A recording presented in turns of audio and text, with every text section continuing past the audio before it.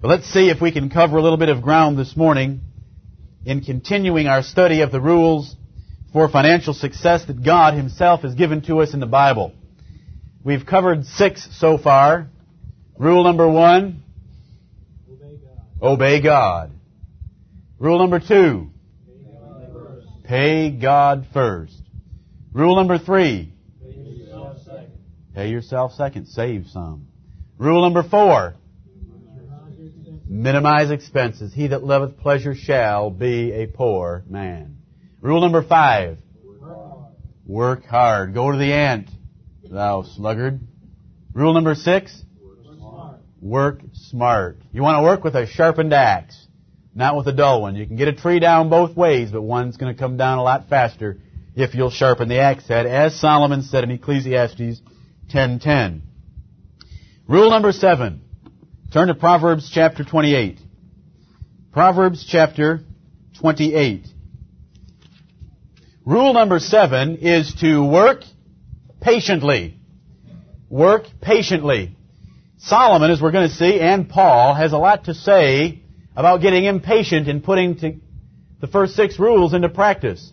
Some of you may have the tendency to walk out of here and go to work on Monday morning thinking, well, I'm going to put these first 6 rules into practice, and by the end of the week, I wonder if I'll have a promotion.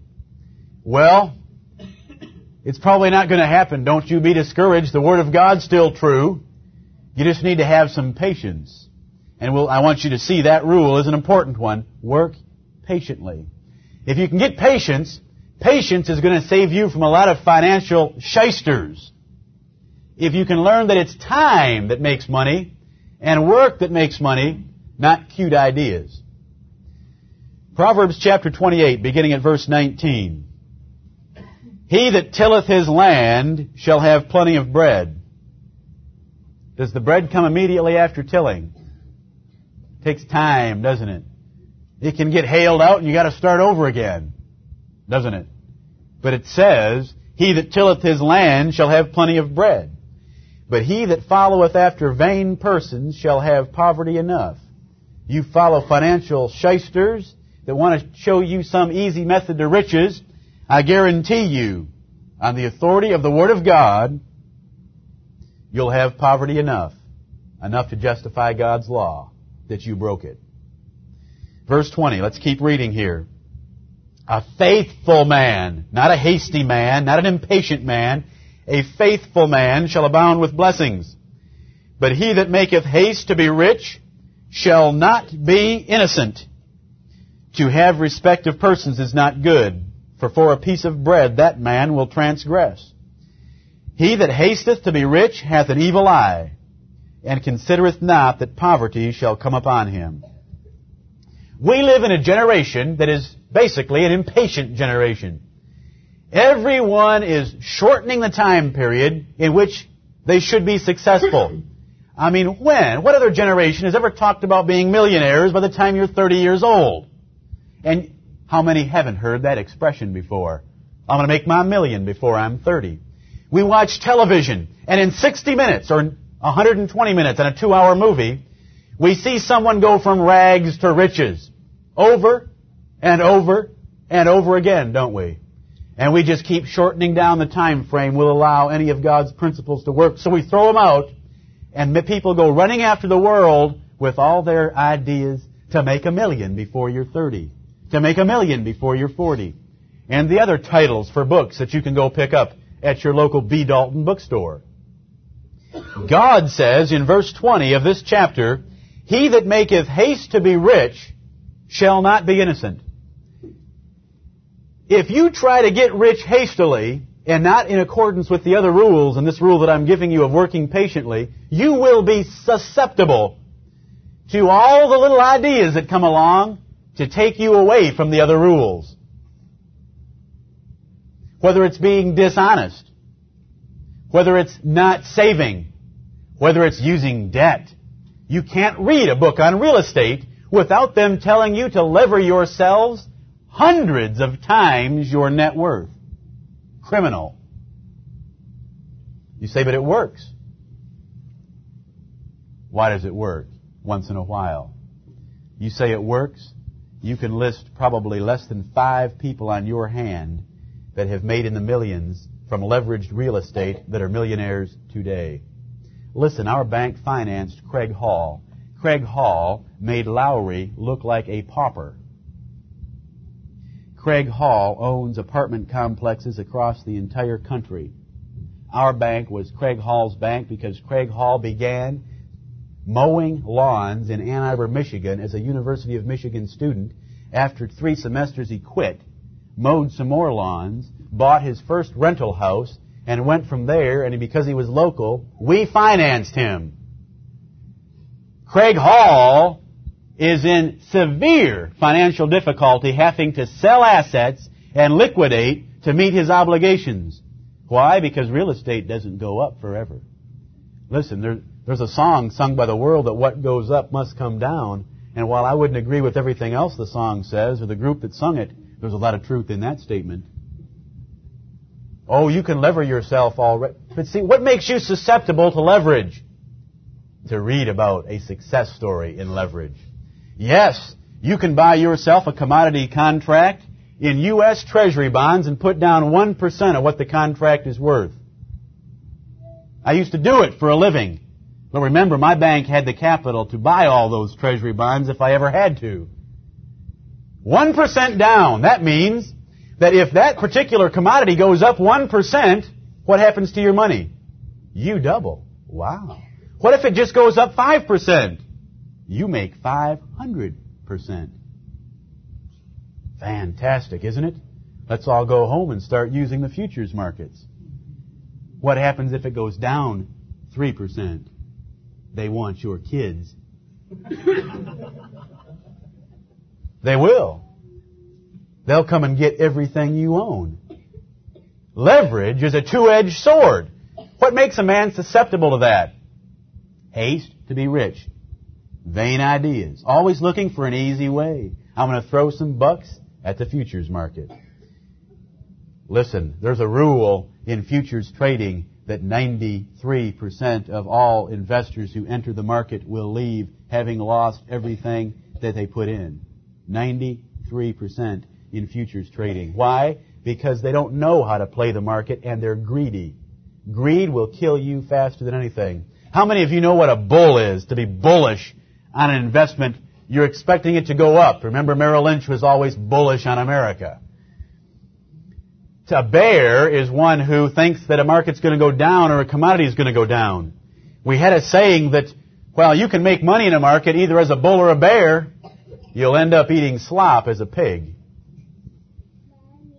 In any financial market, you can make money buying it so that it goes up and you sell it and make money. You can sell it first, have it go down and buy it back. That's called selling short. You can do it both ways in a financial market and make money either way the market's going. Bulls and bears both make money, but pigs end up eating slop. What's a pig? Greedy of hasty gain. Greed will kill you faster in a market than anything else. Solomon warned us about this, and I don't even know if he ever took Finance 101. But Solomon warned us not to be hasty to get rich. And if you're hasty, you'll not be innocent. You will be suspect or susceptible to some of these ideas that, listen, they're a dime a dozen. Look at Proverbs chapter 14. Proverbs chapter 14. Verse 23. In all labor there is profit, but the talk of the lips tendeth only to penury. You will meet salesmen in your time that are going to tell you how you can be rich. Oh, will they talk a good story? They might want to sell you an investment. They might want to sell you a business. They might want to sell you a part-time business, some multi-level program. You listen with a very jaundiced ear. You listen very carefully and throw in a whole bag of salt. The talks of the lips tend to penury. You want to end up with just a few pennies to your name? Then listen to people who talk about making it and who don't promote labor, sweat, and that 4-letter word, work. In all labor, there is profit. That's what God said, not what I said. In all labor, there is profit. And the labor that was mentioned, as I've emphasized before, is tilling the ground, the most boring form of labor. But there's profit in it, and a person that does it diligently shall have plenty of bread. But he that follows vain persons, he that's hasty to be rich, pennies are what the Lord will give him. Look at chapter 13. Proverbs 13 and verse 11. Wealth gotten by vanity shall be diminished, but he that gathereth by labor shall increase. Listen, my grandfather, who labored 14 hours a day on the railroad in Pennsylvania, laying track. Can you imagine? What a job. What a beautiful job, carrying railroad ties and laying them in gravel and nailing railroad track to them. Exciting job, isn't it? He had more to show at the end of his life than 99% of those who lever themselves and obtain wealth by vanity. See, all you hear about on the shelves of B. Dalton Bookstore are the couple that made it by the judgment of God. You don't see the thousands and thousands and thousands of real estate investors who leveraged and who are now in debt, have filed Chapter 11 bankruptcy papers, or are in some other way in hock up to their ears. So you don't see all that. Trust me, it's out there. Listen, there are bank failures in this country even this year in proof that it's out there. Call the chairman of Bank of America, the second largest bank in our country, and ask him why he just resigned. Wealth gotten by vanity shall be diminished. There's no easy way to riches. You say, but I know people who had this idea and it worked. Remember what I've taught you. God will let it work once in a while to give prosperity to a false idea to see if you're a sucker to go for it. Or are you going to have faith in God's Word? See, He's testing your faith. Do you believe what the book says, even though it counters what Lowry wants to teach you about leveraging? What Craig Hall would teach you about leveraging? Or are you going to believe the Bible? Or are you going to believe them? He'll give them prosperity to see where you stand. Don't be hasty to be rich. Wealth gotten by vanity shall be diminished. I've told you about, I know some millionaires who, they were millionaires on the asset side with leverage. Now they're millionaires still. But it's on the wrong side of the balance sheet. They owe millions and have nothing to pay. I guess they're millionaires in a sense, aren't they? Wealth gotten by vanity shall be diminished, but he that gathereth by labor shall increase. You say, but that sounds like the hard way. That's because of the whole emphasis of our culture is the easy way out at every turn. Labor is what God requires, and you acquire things by labor, you'll keep it. Easy come, easy go. Ever heard that? A lot of truth to it. It agrees with what Solomon is teaching right here. Look at Proverbs chapter 15 and verse 27. Proverbs 15:27. You get greedy and hasty in acquiring gain, it's going to bring trouble to your home. Proverbs 15:27. He that is greedy of gain troubleth his own house, but he that hateth gifts shall live. See, there's that free lunch. It's called a gift here. If you hate free lunches, and it's one thing I try to teach my children, I love when my children come to me after having read the back of a Cheerios package where they see the words free, F-R-E-E. And they, poor things, can't read down there in the fine print, 4 box tops and $1.95 for handling. I mean, there's nothing free. And this whole rule that I'm giving you, work patiently, if you want to summarize it another way, is there is no such thing as the free lunch. That rule has saved me more grief than any other rule. I'm not saying it gets you ahead faster. It saves you from grief. If you believe there's no free lunch, things that sound too good to be true are generally just that. Too good to be true. When you hear something too good to be true, you make sure you sit down and think about that thing. You know what? It's too good to be true. It's a lie. You've missed something. Sit down and figure it out. There is no such thing as a free lunch. Work patiently. Time. Labor. Work. is what brings increase. There is no such thing as a free lunch. Proverbs chapter 27 and verse 8. Proverbs 27 and verse 8. Oh, there's so much I could say on that rule of getting that down in your minds. There's no free lunch. There's no free lunch. That's what God is saying. Wealth gotten by vanity or wealth gotten by a gift, it's going to go. But wealth gotten by labor will stay. That's not a free lunch. That's a lunch you worked for. But see, there's different ways to earn a lunch. You can earn a lunch with a sledgehammer and a tree. And you can earn a lunch with an axe and a tree. Don't get me wrong. This doesn't nullify Rule 6. Work smart. You can work smart and get a lunch cheaper by using the sharpened axe blade, but there's no free lunch. And if no one's going to walk to your door and give you an idea that is better than what you already knew or what you could figure out with 15 minutes at a library. No one. No one's out offering a free lunch. So whenever anyone comes to you and says, you know that your savings in the bank are earning 7%, that right now money market rates are about 7%, and someone comes to you and says, I'm going to show you how you can earn 15% on your money. Guaranteed. Yeah. I could sell you a 40-year bond that would guarantee you 15% interest, but you'll have to sit there and hold that bond until the day it's retired.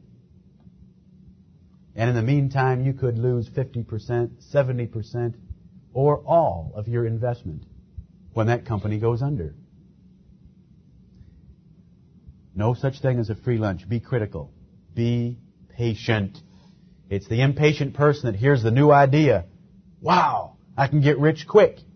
This will save some time. This will save some work. Be careful of that. Now remember, there are ways to save work, but even saving work requires work. Saving work requires work, just a different kind of work. Filing that axe head was not quite as strenuous as cutting the tree down, but it was a different kind of work. You were working mentally. Aha, if I sharpen my axe, even though I'm going to lose some time to my competitor over here who's cutting his tree down with a sledgehammer, I'm going to lose time for a minute. So you're working mentally. You're considering the difference in time, cost to get a job done. But it's all work. Nowhere can you get away from work. God has ordained it that way. We were the ones that sinned, and we shall work for everything we enjoy. Proverbs chapter 27 and verse 8. As a bird that wandereth from her nest. Now what kind of a mother bird would that be? So is a man that wandereth from his place. If your place is behind the plow, if your place is at the machine, if your place is bent over the open hood of a car, don't you wander from that place. Stay there and work at it. The minute you wander from it, you're going to do your family as much good as a bird that wanders from her nest. If you're chasing all these ideas for money, to get money quickly, you're going to diminish the wealth of your family and lose and trouble your family. And if you've seen people who are always rushing after some easier way to make money, that's just what they've done, is they've harmed their family by not hanging in there and working diligently at some specific area that they could labor in. Look at Ecclesiastes 6:9. Ecclesiastes chapter 6, verse 9. Better is the sight of the eyes than the wandering of the desire. This is also vanity and vexation of spirit.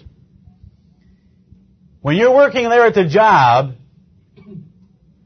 look at your machine and love your machine. If you're working over a machine, love it. Appreciate what it's doing for you. That you are producing. That you are accomplishing some things. Don't let that mind wander, oh, if only I could have that job. Or if only I could have this job. It's going to do two things. One, you're not going to labor as much, so your efforts will be vain. You're not going to get ahead. Second of all, it's going to vex your spirit. It's going to vex your spirit having to stay there at that machine. Learn to love that machine. Learn to love your job as the end, as the means God gave you to getting your job done. Don't let that mind wander. Don't be thinking about a better job all the time. While you're there on the job, keep your eyes on it. Don't let your mind wander. It will ruin your financial prosperity and it will give you frustration. If you love your job, you're going to get ahead. God's Word says that you will, and you'll have some peace. I mean, it's peaceful. You can learn to love anything. Brother William, did you enjoy sweeping when you were sweeping? In a certain way. I mean, as far as getting a job done and doing it hard, you can even get into sweeping. You can get into anything by thinking about, listen, right now, this is what I've got to make a buck. And I'm going to do it better than anyone else. You can get excited about that. But the minute you lean on the old broom handle and start wondering, if I was up there and I was supervisor, boy, would that be nice. What's going to happen? You're going to go home all frustrated and burned out. And you're not going to get any sweeping done. Come over to Proverbs chapter 24. Proverbs chapter 24. Our government has made a definite decision that they want every couple, every family, to own their own home in America. Now, that's not a bad thing to own your own home, but what they've done in the last generation or two is give young people and young couples the idea that the first thing they ought to do is go bury themselves in a mortgage debt and get a home. It's just something that couples, after the honeymoon, the first thing to do is look for a house and bury yourself in debt. And our government has done its best to make that happen. Your property taxes are deductible. Your mortgage payment is deductible from your calculations of taxable income. Some of your expenses for moving into that house, fixing it up, advertising when you sell it, are deductible. Our government's made a policy decision to help you do that. There's nothing wrong with owning a house, and when I get to the law on debt, there's nothing wrong with borrowing money to own a house. But don't be hasty to own a house. Do you think there's a verse for that? I wouldn't teach it if I didn't have a verse. Look at Proverbs chapter 24 and verse 27. Proverbs 24:27. Prepare thy work without, and make it fit for thyself in the field, and afterwards build thine house. What comes first in a person's life? The house or getting your career well established? Can you understand the language at all? Getting your career well established. Prepare your work without. Without what? Without what? Without a house. Out in the field. Solomon's usually referring to what was the number one occupation in Israel. That was agriculture. You get out there without a house. You may be living with your parents for a while. You may be living in rented facilities for a while. But get out there and get your career established first so that you know what your income stream is. You've got some goats in that field, some sheep in another field. You've got some corn growing. Afterwards, build your house. What do so many do today? They don't know what they're going to do. I don't know what kind of a job I should have. Right now, I'm just doing this. I don't know where I'm going. But I'm going to buy this house. And they go buy a house. They bury themselves in debt. They live from check to check. And they never get ahead. If an opportunity came along for a better job and that employer did not pay for 1 month, they had to live off savings for a month before the first check came in. They couldn't take advantage of it. Listen, they're house poor. How many young couples in America are house poor in their 20s? You don't need to own a house right off the bat. Get your career well established and afterwards build your house. And Solomon said that, not your pastor. It just makes good common sense to anyone with any intelligence. But you get your income determined first. I mean, what did the Lord Jesus himself say? In Luke chapter 14, verses 28 through 30, who sits down and builds himself a tower without first counting up the cost? Lest haply, after he's begun to build it, he's made fun of and shamed by his neighbors because he can't finish it. How many young couples have moved into houses that were too much for them and then have to have a distress sale I have. I got burned badly. I lost in the 5 figures. That's over 10,000 for those of you who haven't heard that expression. On my first house. Now that's exciting, isn't it? But I mean, what 21-year-old had a colonial in Livonia, Michigan? Fantastic, wasn't it? I was so poor. Listen, I'll tell you stories all day long. I've been lower than some of you have dreamed of being. I was so house poor, and I was working at the bank, and I wore 3-piece suits to work, but I couldn't afford to buy a solenoid for my car. And I would start it with a pair of channel locks, bypassing the solenoid. Now, have you ever seen a man come out of a bank, walk over, God being my witness, walk over to his car, pop the hood, look around, pull a pair of channel locks out, bypass the solenoid, sparks fly everywhere. The car starts. He slams the hood down, pops in, and drives off. You say you didn't do that. I wish I could say I was just kidding. I was house poor. Oh, but I had a fine house, didn't I? Yes, it cost me $10,000 plus to get out of that burden. Thank God I did. When I try to teach you some things and I confirm it by experience, I've been there. When Solomon said, prepare your work first and get your career going and get some income going that would justify a house and then build it, you know what? He was right. He was right. Multi-level marketing programs are one of the most popular ways to violate Rule 7. Work patiently rules out for 99% of the population 99% of the multi-level marketing schemes. And let me give you a couple reasons why that is true. Do you know what I mean by multi-level marketing?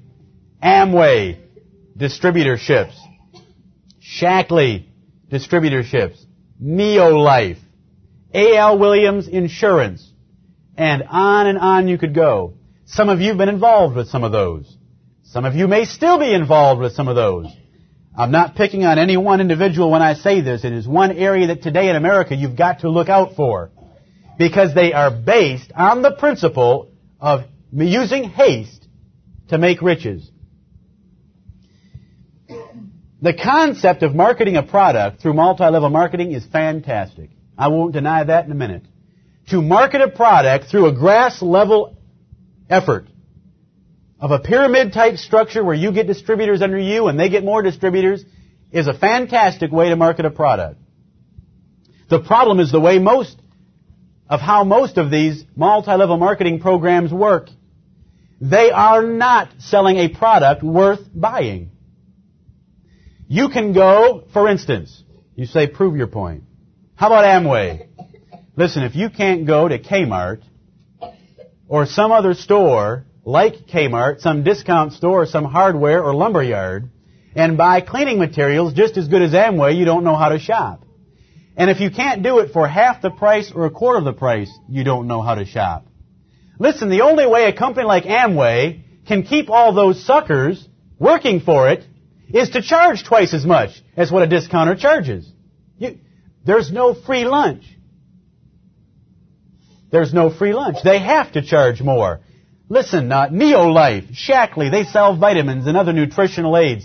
Why don't you go to the mall and buy at GNC? You'll pay about 30 cents on the dollar for what they'll sell you, and the quality will be as good if you buy the right brand. Why don't you go to some of their meetings? Some of you have been to their meetings. When you go to the meeting of a multi-level program, whether it's A.L. Williams, Amway, Shackley, Neolife, Herbalife, or whatever, what is emphasized? The product or the pyramid? The pyramid every time.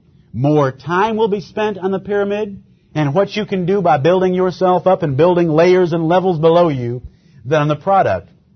The first time I went to an A.L. Williams presentation, we sat there for 2 hours and looked at slides of sliding up this pyramid. to where you were making $100,000 a month and flying all over the world and not one word on the product. And I said, well, why don't you give me the price of life insurance for, say, me, so that I can see how competitive it is? He looked around and said, well, I don't have any of that information with me. Listen, to make money, you've got to have a product to sell, to do it God's way.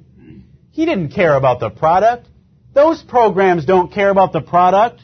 They care about you getting one more sucker who will buy in and become a distributor, and that's how they sell their product. Most of them do not have products that will sell. Now, A.L. Williams has reduced prices somewhat on their life insurance. When I first heard about A.L. Williams, the policy I already had was 2.2 times cheaper than A.L. Williams, who was claiming to undercut everyone in the market. Just remember, when you've got that great big pyramid, and level 1's taken off 60%, and level 2's taken off 30%, and level 3's taken off 5% more, where do you think the lunch is coming from? It's from the suckers down the line who are buying the product. What kind of people do these multi-level programs get? They couldn't make it.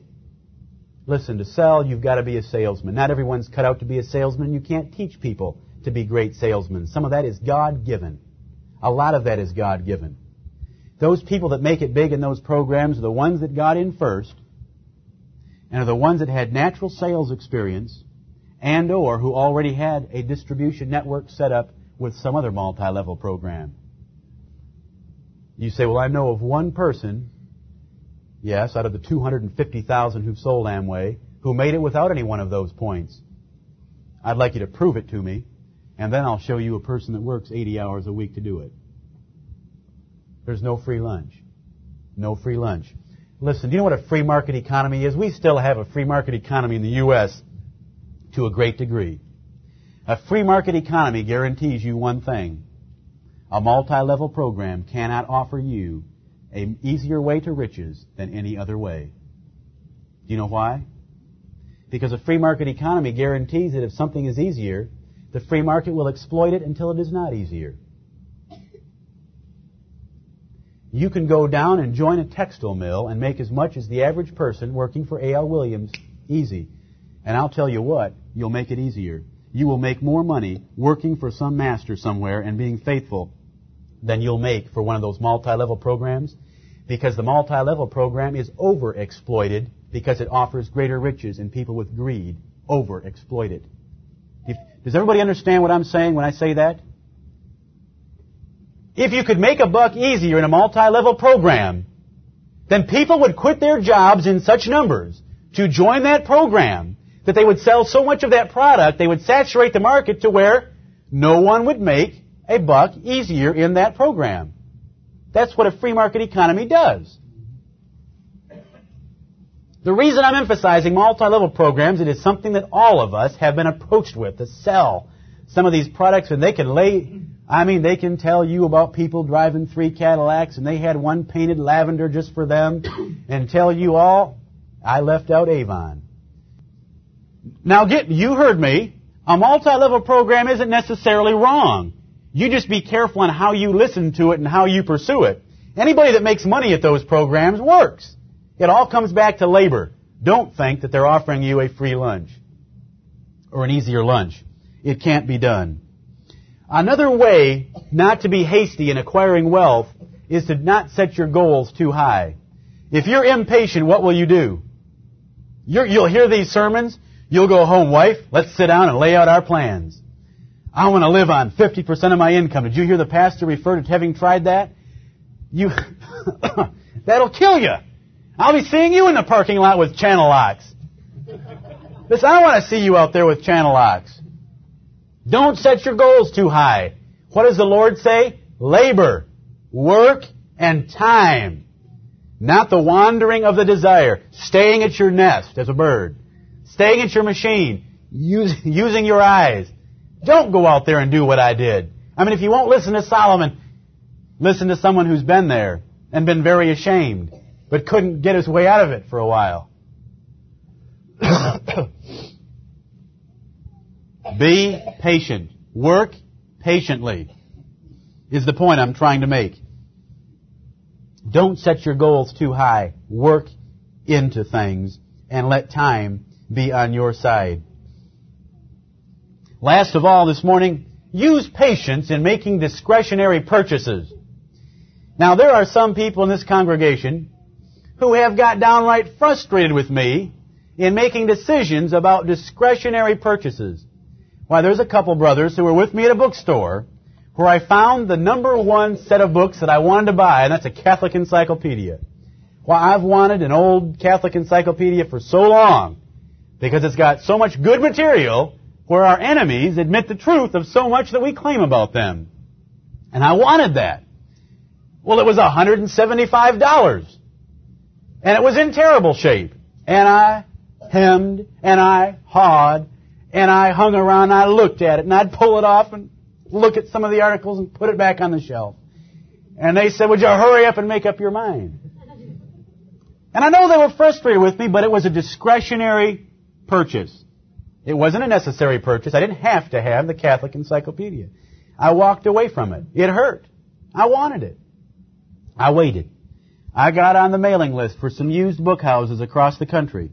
And just last month, there it came, the Catholic encyclopedia, never used, $45. So I have a 15-volume set from 1919, never used, in perfect shape, for $45. How did that happen? By being very patient so much that it frustrates me. Listen, it's not only other people that it frustrates me.